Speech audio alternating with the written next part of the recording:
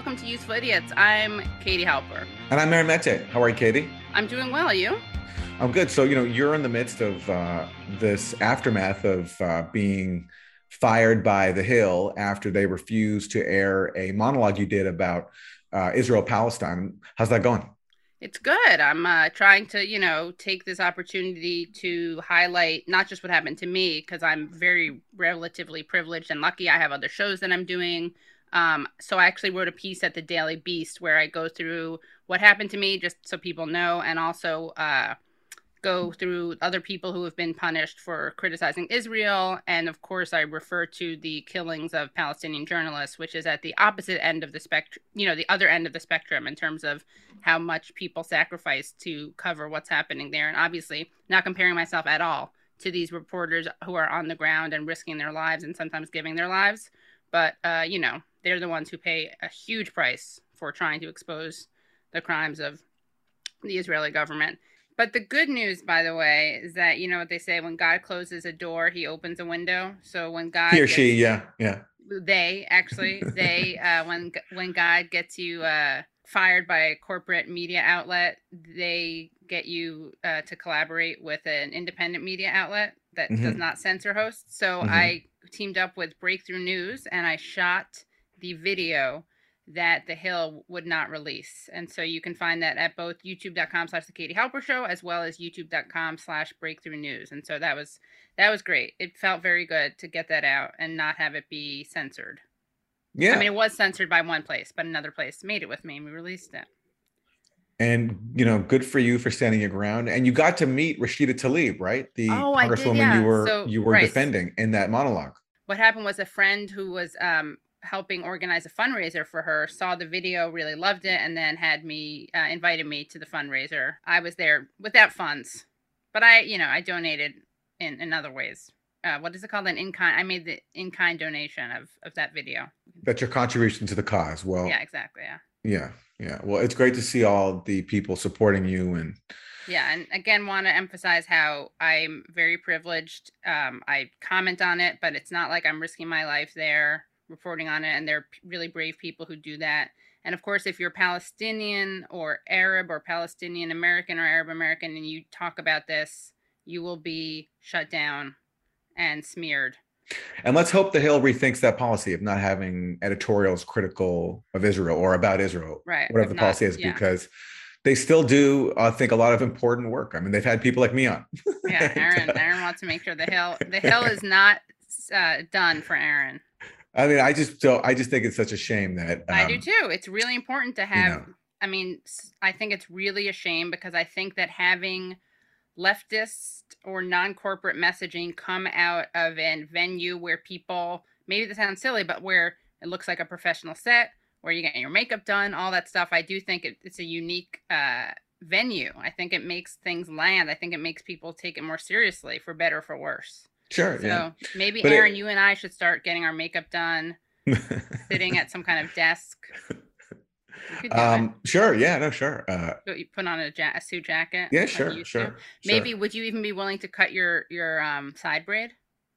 I mean, this thing that also goes into my ear. Yeah, it does. Someone pointed out during one of our Monday mornings, which if you guys don't know, it's a show we do every Monday on YouTube at youtube.com/Useful Idiots, where we react to the Sunday morning news shows that we watch that you don't have to, but someone in the comments called it a side braid or mini braid, and I now can't stop looking at it as a mini braid, and it's very funny. No disrespect to our brothers and sisters out there with mini side braids. All right, well, should we get to our 4 basic food groups? Yeah, let's do it.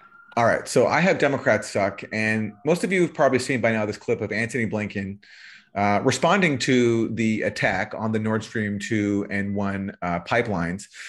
We don't know who did it, but we do know that the U.S. has been trying to cancel these pipelines for a very, very long time. And this is how Antony Blinken welcomed the news of this major infrastructure project, these pipelines bringing Russian gas to Germany and the rest of Europe, being blown up.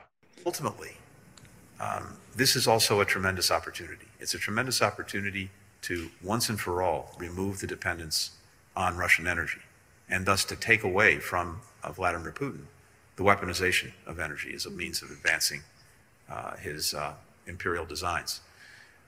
That's very significant, and that offers tremendous strategic opportunity for the years to come. But meanwhile, we're determined to do everything we possibly can to make sure that the consequences of all of this are not borne by citizens in our countries, or for that matter, around the world. So that's Antony Blinken welcoming the bombing of the Nord Stream pipelines as a tremendous strategic opportunity, even though it will already exacerbate the energy crisis in Europe ahead of what is being forecast as a very cold winter. But the reason why he sees this as a tremendous strategic opportunity is because the US has been trying to kill the Nord Stream pipelines for a long time because they don't want to see Russia make money off of its energy reserves. And they also don't want to see Russia and the rest of Europe being more integrated via energy supply, because when you're relying on Russia for energy supply, it's a lot harder for the US to convince you to support sanctions or even proxy warfare. And to illustrate just what a deep goal this is, I just wrote an article on my Substack about how the US has been trying to kill Nord Stream for a long time. And a 2019 study by the RAND Corporation, which is a US government-funded think tank, pointed out why this is. And they actually identified that for the goal of extending Russia economically, they say this, quote, a first step would involve stopping Nord Stream 2. So that was the first step proposed by a US government-funded think tank back in 2019. And that's why the US has been trying to stop it with sanctions. And whoever blew up the pipeline, we don't know who it was, but we can suspect who, has finally achieved that goal. But what Blinken said at the end there, that yes, this is a big opportunity for us, but we want to make sure that people around the world don't suffer the consequences, and we're going to help them. And what he means by that is that we're going to help deal with the energy crisis that results from cutting off this major supply of energy. Well, look how the US is already helping, or at least look how US allies are responding to US help so far. And this is a headline in CNBC about what the German economics minister just said about the US. It says this: German minister criticizes US over astronomical natural gas prices.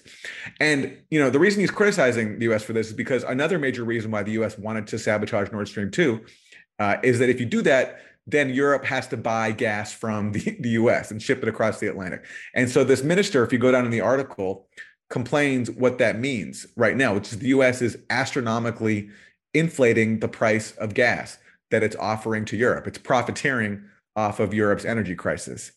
So it says this: Germany's economy minister accused the US and other friendly gas supplier states of astronomical prices for their supplies, suggesting they were profiting from the fallout from the war in Ukraine. Some countries, including friendly ones, sometimes achieve astronomical prices for their gas. Of course, that brings with it problems we have to talk about. Economy Minister Robert Habeck told a German newspaper. He called for more solidarity from the US when it comes to assisting its energy-pressed allies in Europe. So right after Blinken says, this is a big opportunity for us, but don't worry, we're going to help out our allies in any ways we possibly can. Already, Germany is complaining about US profiteering. And another headline in the Financial Times says that the US is also telling Europe that, sorry, we can't bail you out. So look at this one. US shale bosses tell Europe there's no bailout coming. And that's basically the fracking industry telling Europe we don't have the energy even to sell you right now. So that's how the US is responding to this sabotage of a pipeline, calling it a tremendous opportunity, and now being accused of profiting off of the ensuing energy crisis. This reminds me a bit of the Project for the New American Century. Remember where all those neocons laid out all their goals, and then lo and behold, they were achieved through 9/11? Yes, absolutely. That RAND report that I cited, it also says that one of the top ways to extend Russia and unbalance it is to increase weaponry to Ukraine, because that would force Russia to get further involved. And so there's a long list of things that it proposes, and a lot of them have actually been actualized. Right. Maybe they manifested it. they definitely did manifest it. They read The Secret, that book, The Secret. That report really is their Ouija board. It's actually their vision board. The vision board, right? Yes, yes, right, yeah. Yeah. Afford Anything talks about how to avoid common pitfalls, how to refine your mental models, and how to think about how to think. Paula, while certainly you can mess up on $1 million a year, it is far less likely than it is on $30,000 a year. Right. I would meet wonderful people that were struggling with a budget that was super tight. It was 100%. You need to make more money. Make smarter choices and build a better life. Afford Anything, wherever you listen. All right. So what do we have for Republican Suck? So for Republican Suck, it's already bad enough that the Republicans are doing these awful things with abortion. As we know, they've been using trigger laws. So basically the minute that Roe v. Wade was overturned, all these trigger laws went into effect. So this is a kind of double whammy of a story. But since the Supreme Court's ruling in June that overturned federal abortion rights under Roe v. Wade, Idaho has seen nearly all abortions outlawed under a so-called trigger law passed in 2019. So I'm going to read a story. This one's from Democracy Now!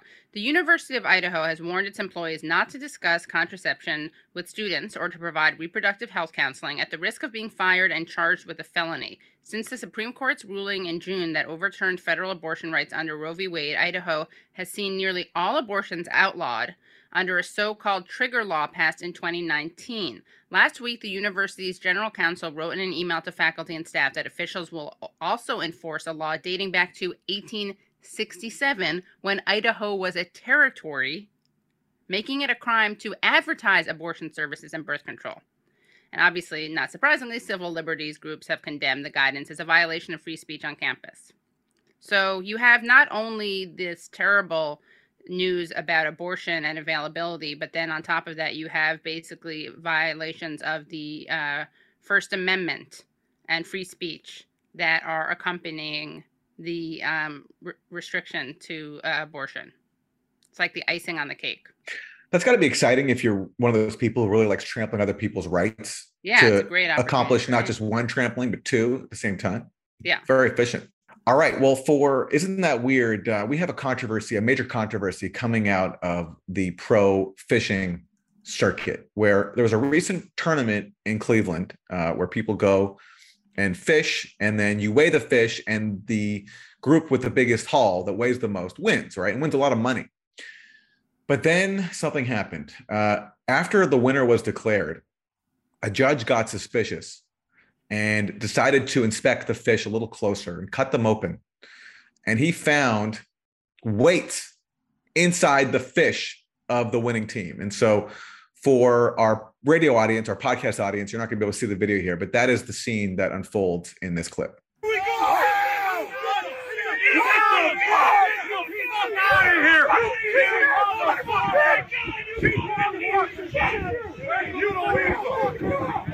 Where's the other one? Fucking cop! That's fucking death, motherfucker! Call the fucking cop! Listen to me right now. Everybody listen to me right now. Jake, I want you to leave. I don't want anybody to touch these guys. I want you to leave. He's going to jail! Jason, you should call the cops! It's theft! It's theft! You fucking this is bullshit! Tournaments up, you done this, motherfucker! You fucking piece of shit! Don't we need to file a police report? Yeah, I would. Jason, we gotta file a police report. Oh my God, look at those weights. The weights right in the belly of the fish. Those poor fish.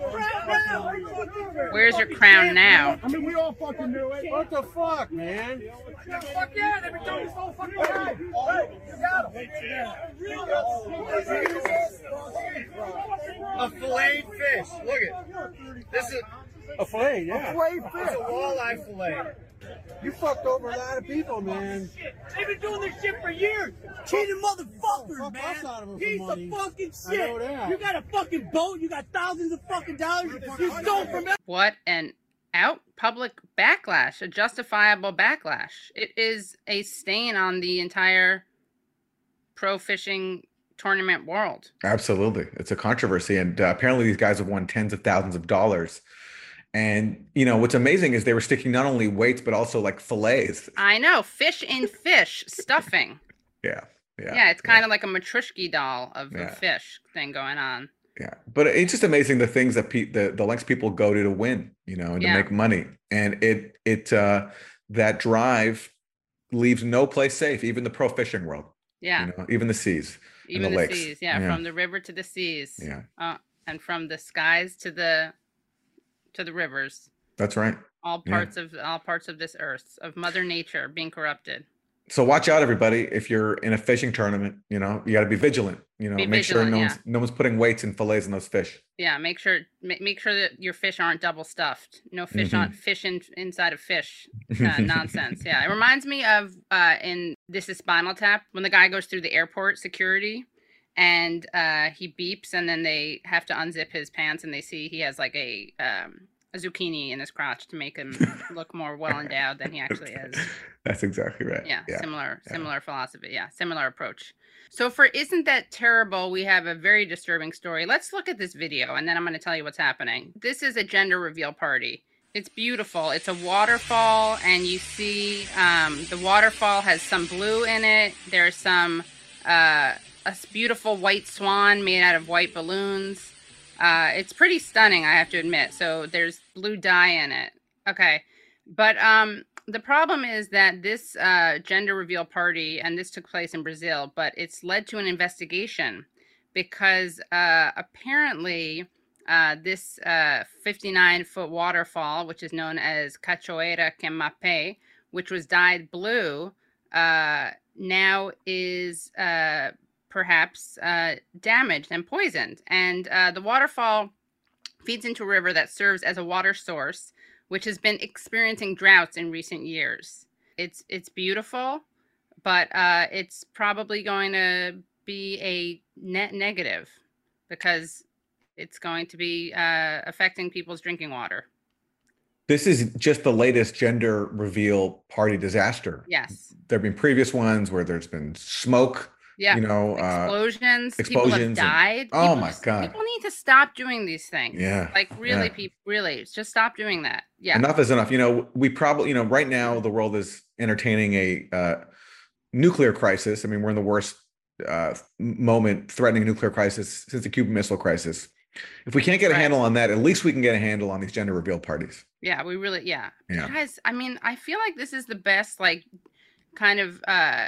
I feel like God wants people to question the gender binary, and he's telling us to do that by saying maybe it's a little problematic the way we obsess over the gender of a baby in ways that are life-threatening and threaten people's water supplies. This is a strong case for that. Yes. Yeah, it is. Yeah. I like that theory. Yeah. Reject the binary. Stop doing gender reveal parties. Keep the water safe.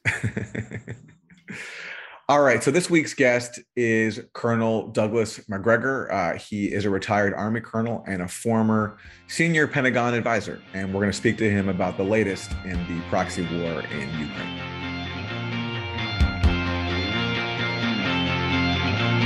Colonel Doug Macgregor, thank you for joining us.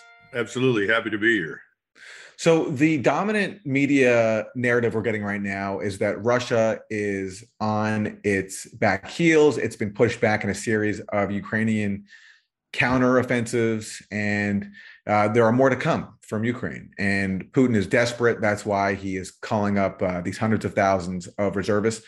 From your vantage point, how do you assess things right now? Well, like most of you, I'm trying to keep up with current events as best as I can. That's not an easy task these days.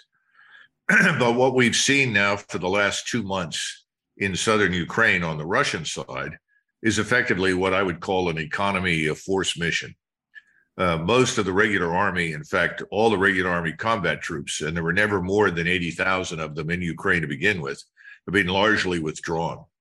And they have been replaced by a little over 50,000 troops who are very good fighters, by the way, but we would call them either volunteers or mercenaries or National Guard types, reserve formations, principally the Chechens commanded by Kadyrov, and you have some Kuban Cossack organizations. You have the Wagner mercenary groups, if you will. The Wagner fighters and the Chechens are absolutely first rate. Their mission is very simple. We're putting you on the periphery in a defense of southern Ukraine, the areas that we now occupy as Russians, that we've now annexed. We want you to defend them, but you're under no obligation to defend to the last man or to defend every inch of terrain. you are free to withdraw whenever necessary in order to find more defensible terrain, because your real mission is to drag in as many Ukrainian forces as you can and destroy them, principally with artillery, air power, and long-range strike weapons. And that's what's been going on. And the kill ratio has been, up until now, for every one Russian soldier or Russian volunteer, Chechen, whatever, in southern Ukraine that's wounded or killed, and there are very few being killed, 5 to 6 Ukrainians are killed or wounded. And that ratio seems to be improving in favor of the Russian side every day. But what we have is an attempt by the Ukrainians. They're throwing virtually everything they have, including the kitchen sink, into this. Almost 300,000 people, of whom maybe 30,000 are really very well trained. And they're concentrating 40 or 50,000 whenever they can in a relatively narrow zone against perhaps 3, 4, 5,000 Russian troops. And in some cases, they're succeeding in pushing them back, but in the process, they're losing 40 to 50% of the attacking force, and they can't replace the equipment. And what happens is that they move perhaps 20 miles, 15 miles to more defensible terrain. And we got to understand, in this part of the world, everything's very open and rolling. So if you can fall back to a slightly higher elevation with an open field of fire, in other words, you're not looking at forest or looking at a village or a town, you have the ability to destroy large numbers of attacking Ukrainian forces in relatively short order. And that's really what's happening. So these great claims of, we're raising the flag and whatever it is, we've gotten it all back, we're heroes and we're winning, that looks good on television. It's a great propaganda ploy, but in reality, it's not gaining anything strategically, and it's playing into the Russian hands. Why is there such a difference between what is happening on the ground and the way the media is covering it? Well, as I mentioned earlier today, someone pointed out to me, and then I subsequently listened to it on Fox. I think it was Lieutenant General retired Kellogg, who is part of former President Trump's inner circle, was telling everyone on Fox that the Russians were running out of tanks. Now they have to fall back on T-62s. Well, this morning, long columns of brand new T-80 tanks from the Russian army were seen moving into the northeastern section of Ukraine, crossing bridges, moving in very rapidly. And we've already seen T-80s begin to show up down in southern Ukraine. So I don't know what the source of information is. Leon Panetta was on saying similar things. And then, of course, there's always the claim Putin can't survive this. Putin's back is against the wall. He's not going to be with us much longer. Of course, they also said that about Assad in Syria, and we've heard that about the leadership in Tehran. But in this case, it's particularly absurd because from inside Russia, the picture is very, very different. He's not only popular, and he really is popular in the high 80s right now, he's probably been stronger than ever. The only anger directed at President Putin is the feeling among Russians that he's taken too long to attack decisively. They haven't understood his rationale for the way things have been going for the last several months. And their attitude is, sure, this is a brother Slavic country. We understand that. But these people deserve the worst. Look what they've done to us, and so forth and so on. So the population is actually far more aggressive, if you will, in its attitudes and readiness to fight than, frankly, the president has been. But I think that is changing now, because this economy of force mission will probably continue until the ground freezes. And the forces being assembled in Belarusia and in Western Russia are enormous. And they include a lot of armaments that we haven't seen before, vast numbers of Iskander missile launchers and Iskander missiles. And that when that lands and it has a precision guided warhead of over 1,000 pounds TNT equivalent, it registers on the Richter scale. So these things are being masked. The Air Force is being masked. And he recently this morning gave instructions, according to British intelligence, that they were to disable or destroy satellites over Ukraine. He wouldn't tolerate any more satellites working for the Ukrainian armed forces.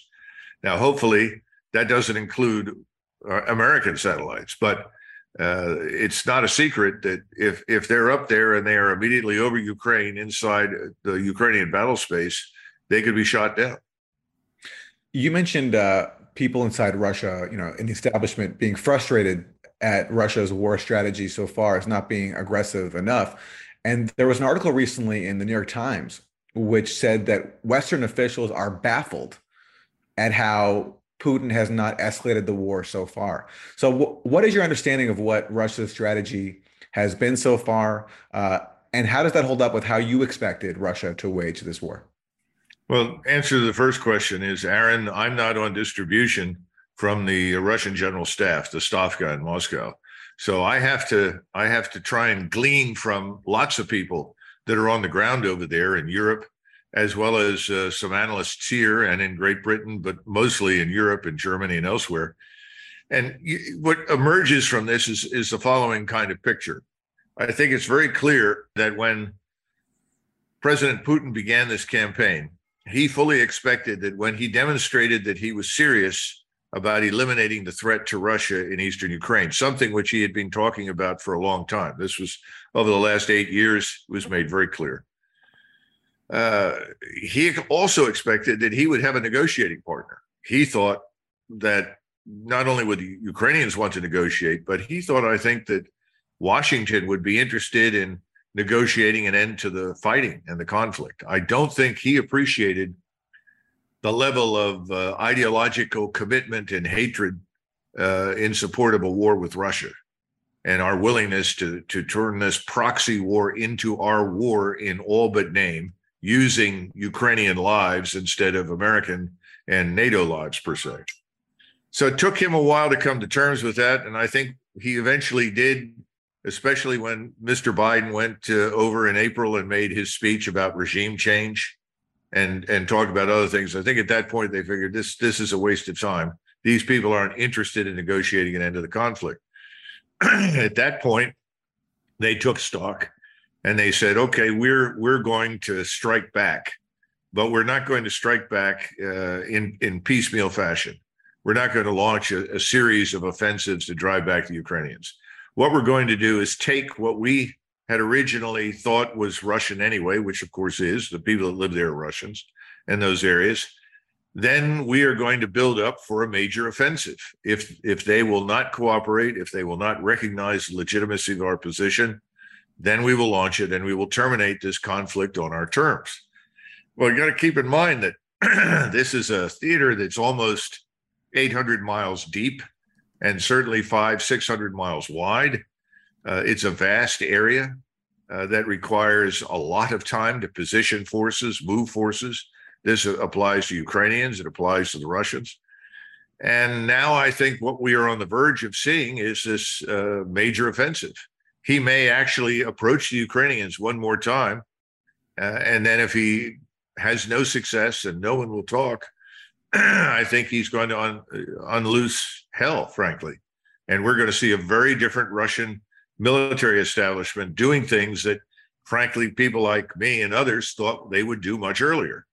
But again, the man did not want to kill civilians, contrary to what is said in the West. He didn't want to damage lots of infrastructure. His view was, we want to live with Ukrainians when this is over.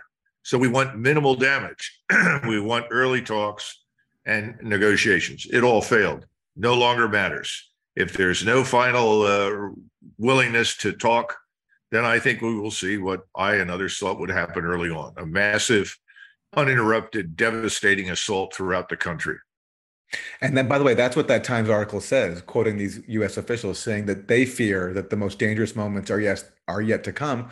And they've noted that Russia has avoided attacking major civilian infrastructure, and they're worried, as you are, that will run out. But go ahead, Katie. Yeah, well, two questions, but I the first one is that it seems like people aren't talking about the fact, two things, that Zelensky has said that he will negotiate, but not with Putin, right? He'll negotiate with a new president, with another president. Let's talk about that first, then I'll ask you another question. But what are your thoughts on that announcement? And it doesn't seem to be getting that much coverage in the United States, at least. The United States. When was that announcement made, Katie? Because I haven't heard that. He just said it. He just signed a decree saying that Ukraine will not negotiate with Russia if Putin is in power. I see. Yeah. Well, that's just as good as saying I'm not going to negotiate, because obviously Mr. Putin isn't going anywhere. And the expectation that he would step aside or go somewhere else is absurd. So that's kind of a meaningless gesture. So that's the answer to your first question. I don't know why the man would say that. A very foolish position to take. It makes talks impossible. And also, what do you think about the possibility of nuclear war? Non-existent unless we employ a nuclear weapon. There is no evidence of the Russians preparing to use nuclear weapons whatsoever. No nuclear warheads in sight, nothing being moved forward, out of the question. Putin has repeatedly said, even though the West does not bother listening to the man, and that's one of our problems, that nuclear weapons are exclusively for retaliatory purposes. In other words, if we are struck with a nuclear weapon, we will retaliate. So the notion that he has any plans for that is ridiculous. Secondly, if he's ever used more than 20% of his ground force, and we haven't even looked at the Air Force and the rocket forces and everything else he has at his disposal, what makes anyone think that he would feel the need to use a nuclear weapon? I don't think he does. Today, the conventional armaments at his disposal, these warheads on these missiles and rockets, are so devastating and so precise, there's no longer a requirement for a nuclear warhead. Remember that originally nuclear warheads were developed by the Russians and ultimately by us because we wanted to be sure to destroy the enemy, and we did not have precision. So you needed a large blast area to be sure that you would actually hit something that mattered. That's been passé for years, and the Russians have said so in their doctrine. So the age of precision-guided munitions and space-based intelligence and instantaneous communications is with us.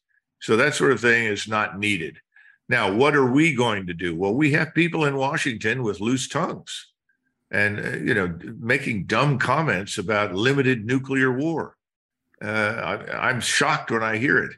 I can't believe it. It's insane. And one of the things that I opposed, but I couldn't do anything about it, was that during the last year of the Trump administration, he signed a defense bill that authorized people to build so-called tactical nuclear weapons. And I know that President Trump was not comfortable with it, but he wasn't prepared to veto the whole bill. That's usually how these kinds of things are packaged. Make it impossible to veto the bill, because if you do, you're going to hurt all sorts of other programs and nobody wants to hurt them. I think it was a mistake. I think he should have. And one thing the Democrats have gotten right, I'm talking about the Democrats on the Hill in the House and the Senate, who've been sadly very silent on this matter, is there's no such thing as a limited nuclear war. I mean, the whole thing is just crazy. We'll launch a low-yield nuclear warhead of less than 5 kilotons. Don't worry, the other side will understand. Well, that's absurd. A nuclear detonation goes off in your backyard. You trigger something in eastern Ukraine where there's a Russian concentration with a tactical nuclear weapon. And what do they think in Moscow? Oh, my God, we better launch a first strike or we'll lose our arsenal. And what have you got? Armageddon. It's insane. It needs to stop. And, no one is exercising, in my judgment, proper restraint in this regard. Someone in the White House should say, forget it. It's not on the table, out of the question. We haven't heard that, though. And I know that if Trump were there, that's something he would definitely say. Why do you think we haven't heard that? Why do you think they're not doing that? There are people who think that they can bully Russia. I mean, this whole thing began because people were confident for the last 20 years that Russia was weak and Russia could be bullied into whatever we wanted them to do.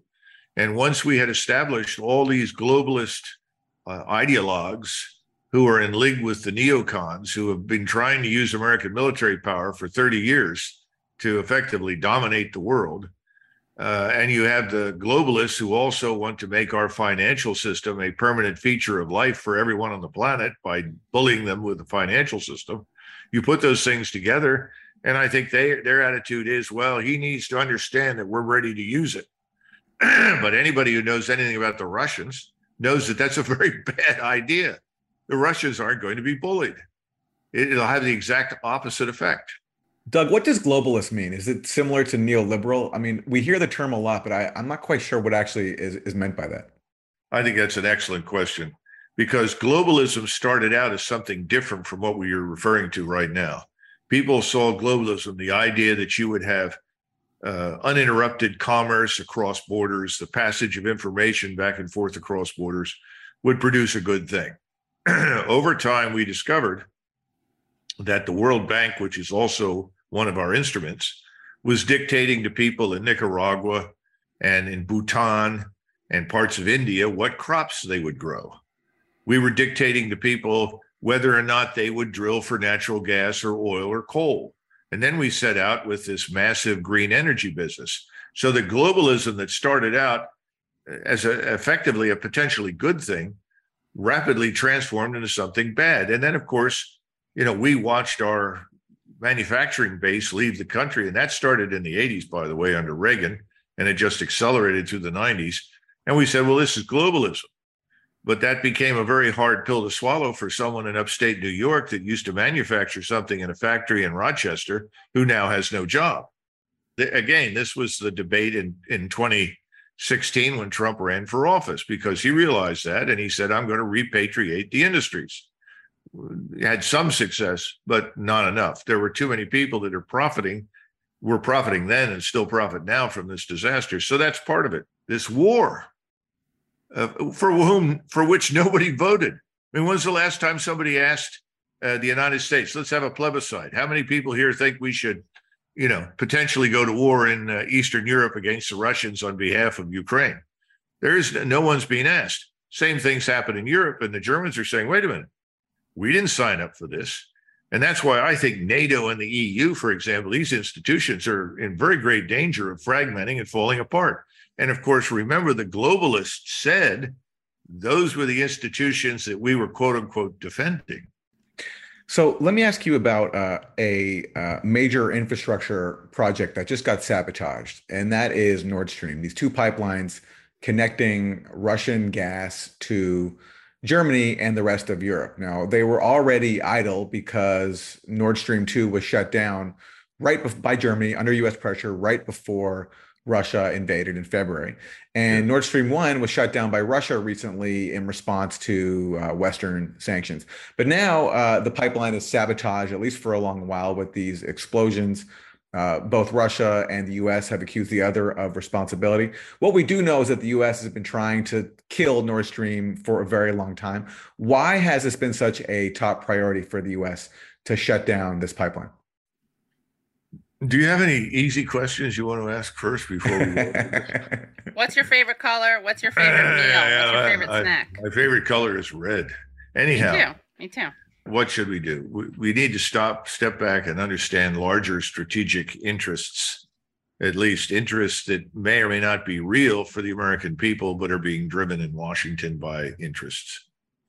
The largest, most powerful scientific industrial state in terms of output, production, growth, all of those matters by any measure in Europe and in much of the world, frankly, certainly it's in the top 3 or 4, is Germany. Historically, there has been peace in Europe and cooperation whenever Moscow and Berlin have cooperated. And that goes back over 300 years. And I think the Anglo-Saxon powers, Great Britain, primarily the British Empire, and then the United States, and now both Washington and London, have decided that whatever happens in the future, that level of cooperation and collaboration should never happen again. And so there is this underlying notion, not just that the Germans were benefiting from cheap natural gas in their manufacturing and industrial facilities, because they were. Right now, the German chemical industry, which is the leader in the world, optics, leader in the world, some of your more advanced medicines, leaders in the world. We haven't even gotten into steel and other areas of technology and engineering that the Germans lead in. All of those things are shutting down. Tens of thousands of Germans are out of work. So in addition to being unable to heat your home, you're no longer able to make a living, and the economy itself is being destroyed. Now, when this became clear to even someone as disappointing and unimaginative as Olaf Scholz, the accountant who became prime minister, he decided that it was time for secret talks with Moscow to find a way out of this, because he recognized that Germany was in serious, serious trouble economically and, most important, socially. Go back to what I was discussing earlier. You know, all the problems in a society that are suppressed and held in check by various forces suddenly come to the surface when the state turns out to be feckless and incapable. That's happening in Germany.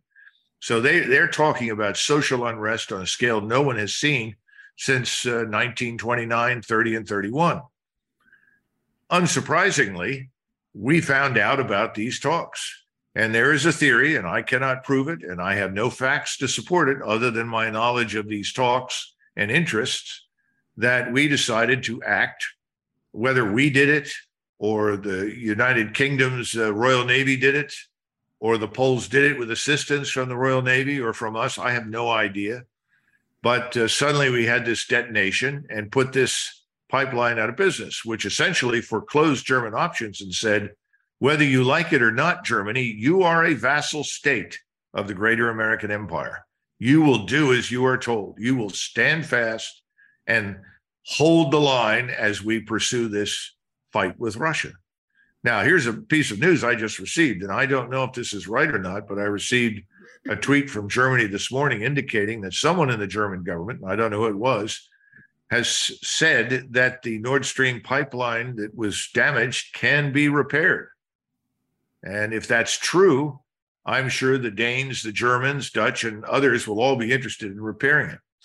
The other little piece of information that Americans are not aware of is that very suddenly, within 24 hours of the destruction of Nord Stream 2, you had in Poland a pipeline that had been built between Norway and Poland to carry natural gas suddenly begin to operate and provide, by the way, much more expensive natural gas than the Russians to the Poles.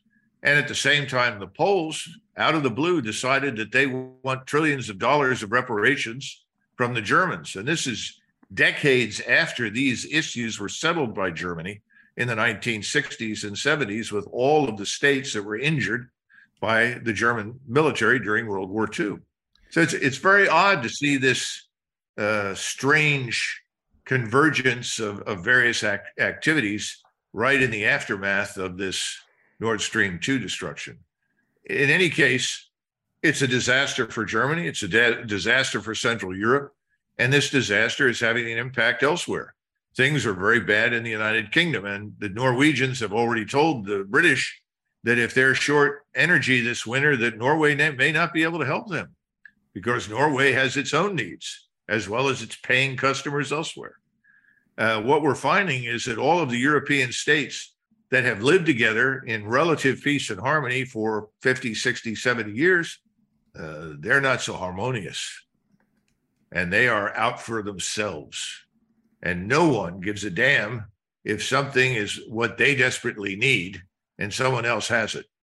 So that's why I say I think this entire superstructure of the EU and NATO is likely to first fragment, splinter, and then either fall apart officially or just sit a collection of empty buildings in Belgium somewhere. Well, what you're saying is very plausible because if Russia and Germany are looking for an off-ramp, blowing up the pipeline takes away Russia's most compelling incentive to Germany, which is, resuming the supply of cheap natural gas. But in terms of your claim that there were secret talks between Germany and Russia toward this end, this is something you've heard from your own sources, or this has been reported? No, I've read that in open source in German newspapers as well as here. You can find that in the media. It's very difficult, but you can dig it out. And I think it's entirely plausible. I remember both Macron and Scholz were talking off and on to Putin. And I think that's another reason that Putin was not putting his foot on the gas with regard to military power, because he thought, well, perhaps Macron and Scholz are actually going to sober up. They're going to take the lead and we'll put an end to this conflict. Again, he was disappointed. What is it that the United States and the West wants to achieve? Like we keep hearing talk of weakening Russia, making it so that they can't do something like this again. But I don't think that they're being motivated by humanitarian concerns. I don't think that they care about saving the lives of Ukrainians, or else they would be probably engaging in kind of been encouraging diplomacy and negotiations. So what are their actual motives? Why do they care about weakening Russia? And to hear the rest of the interview, please go to usefulidiots.substack.com. That was the best anti-globalist I've heard in a long time. Well, good to finally get some clarity on what globalism means. I hear it a lot. It just sounds like it's semantics from what I can gather. What, some people call neoliberalism, other people call globalism. And, look, there are people who use that term who have very different views on immigration than you or I have. Right. But, that's the whole point. You're not going to have people with, for example, Doug's level of military experience coming from the heart of the Pentagon, who have views like Cornel West, or like us. It's just so It's always interesting to find where we have common ground and where we have disagreements, and to hear perspectives. And Doug's perspectives on the Ukraine proxy war are totally counter to what we hear pretty much across the media spectrum in the US, with the exception of a few hosts on Fox News who will have him on. But aside from that, it's pretty uniform. And so hearing his insights on the Ukraine war just completely contrast with what we're getting everywhere else. Right. It's true. Yeah. And it would be great if we could get people like, be great if people on MSNBC would ever have someone like that on, or someone with that perspective on. Because not going to happen. Look, MSNBC wouldn't allow anyone on who didn't agree with the notion that Donald Trump was a Kremlin asset for many years. So on something such as the Ukraine proxy war, which is a lot more serious, they're just not going to allow on a dissenting point of view. It just doesn't happen, and it's to all of our detriment. Yeah, it certainly is. All right. Well, look, that was a great show. If you want to support us and get bonus content, usefulidiots.substack.com. Right on. All right. Bye, everybody. Bye, everyone. Hello. Thank you so much for listening to and watching Useful Idiots. For full episodes and extended interviews, please subscribe at usefulidiots.substack.com. You can subscribe on YouTube at youtube.com/usefulidiots for clips, live streams, and full episodes. Also, subscribe to us wherever you find your podcasts. Follow us on Twitter at UsefulIdiotPod and use the hashtag UsefulIdiotsPod. Join us Mondays at 10 a.m. for the Useful Idiots Monday Morning Show, where we discuss the Sunday morning news shows so you don't have to watch them.